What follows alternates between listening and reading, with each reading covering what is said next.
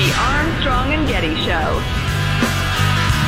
So this was just released a couple of days ago. It's a number 2 hip-hop song in the iTunes chart. I don't have any idea if that means anything or not. It's a whole bunch of dudes with Boycott Target.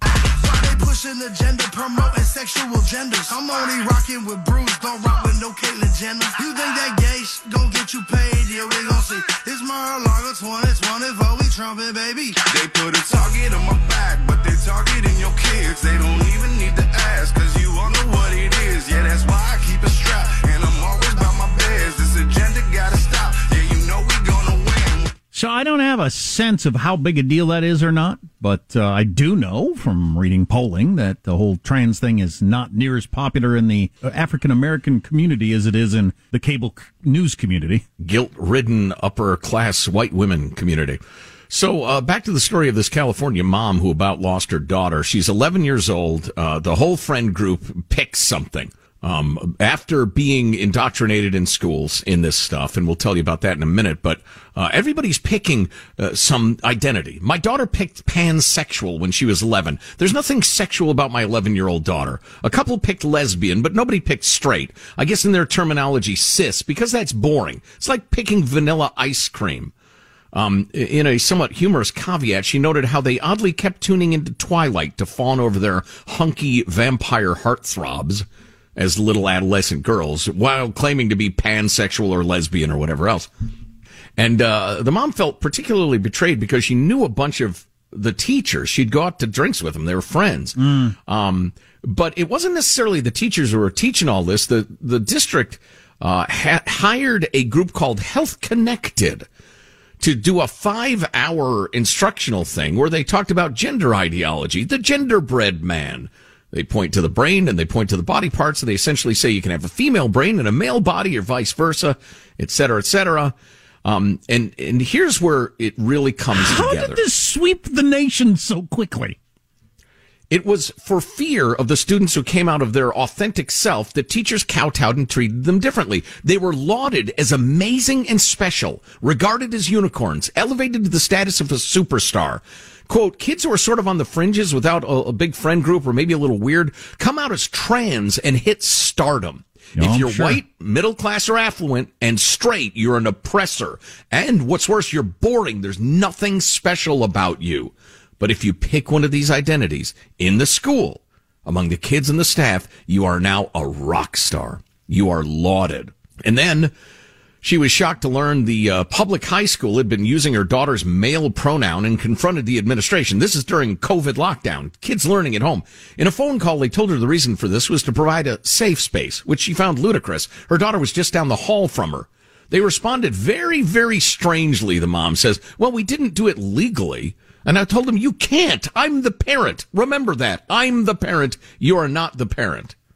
But the school reported her for being unsafe. And this is in San Carlos, California, by the way, which used to be sane. Quote, I guess I must be unsafe because I used her female name and her female pronouns, and then Child Protective Services showed up at my door. Oh, wow. And the police came later. Oh, my God. Jeez, what a rough thing to deal CPS with. deemed her daughter a suicide risk because mom wouldn't use the right pronouns. Mom was misgendering her.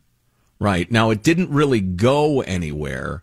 And then mom hires a therapist. But imagine going through that. The paperwork and the having to do interviews and defend yourself. Holy crap. Pain. Yeah. She hired a therapist for her daughter. It fell flat before it began. The therapist insisted that her memory of her daughter's girliness was incorrect. I'm like, wow, that's amazing. So she was into My Little Pony when she was 3, just because she was waiting to come out of her shell and let us know that she was a boy. I have a son. They're very, very different. The therapist flaunted the 41% chance of committing suicide trope. When I queried her about the study, it was very clear to me she hadn't read it. She's an attorney. She said, I would have been fired from my job as a lawyer if I ever cited a case that I hadn't read. That's what the therapist who failed to treat her daughter's depression got. Fired. Turns out, yeah, the kid was depressed and was acting out her depression by trying to be someone different, specifically a boy. And this woman, who's very bright and hardworking, she quit her job to devote herself full time to learning about this pathology and how to deal with it. to cut to the end, her girl is back to being a happy young woman again and over the desperate need to be somebody else because she was confused and depressed about adolescence, which is what 99.9% of this is. More Than a Movie is back with Season 2. I'm your host, Alex Fumero, and each week I'm going to talk to the people behind your favorite movies. From The Godfather, Andy Garcia. He has the smarts of Vito, the temper of Sonny, the warmth of Fredo, and the coldness of Michael. To the legend behind La Bamba, Lou Diamond Phillips. When I walked in, I didn't think I had a shot at Richie because John Stamos' picture was already up on the wall. Listen to More Than a Movie on the iHeartRadio app, Apple Podcasts, or wherever you get your podcasts. The Big Take from Bloomberg News brings you what's shaping the world's economies with the smartest and best-informed business reporters around the world. We cover the stories behind what's moving money and markets, and help you understand what's happening, what it means, and why it matters every afternoon.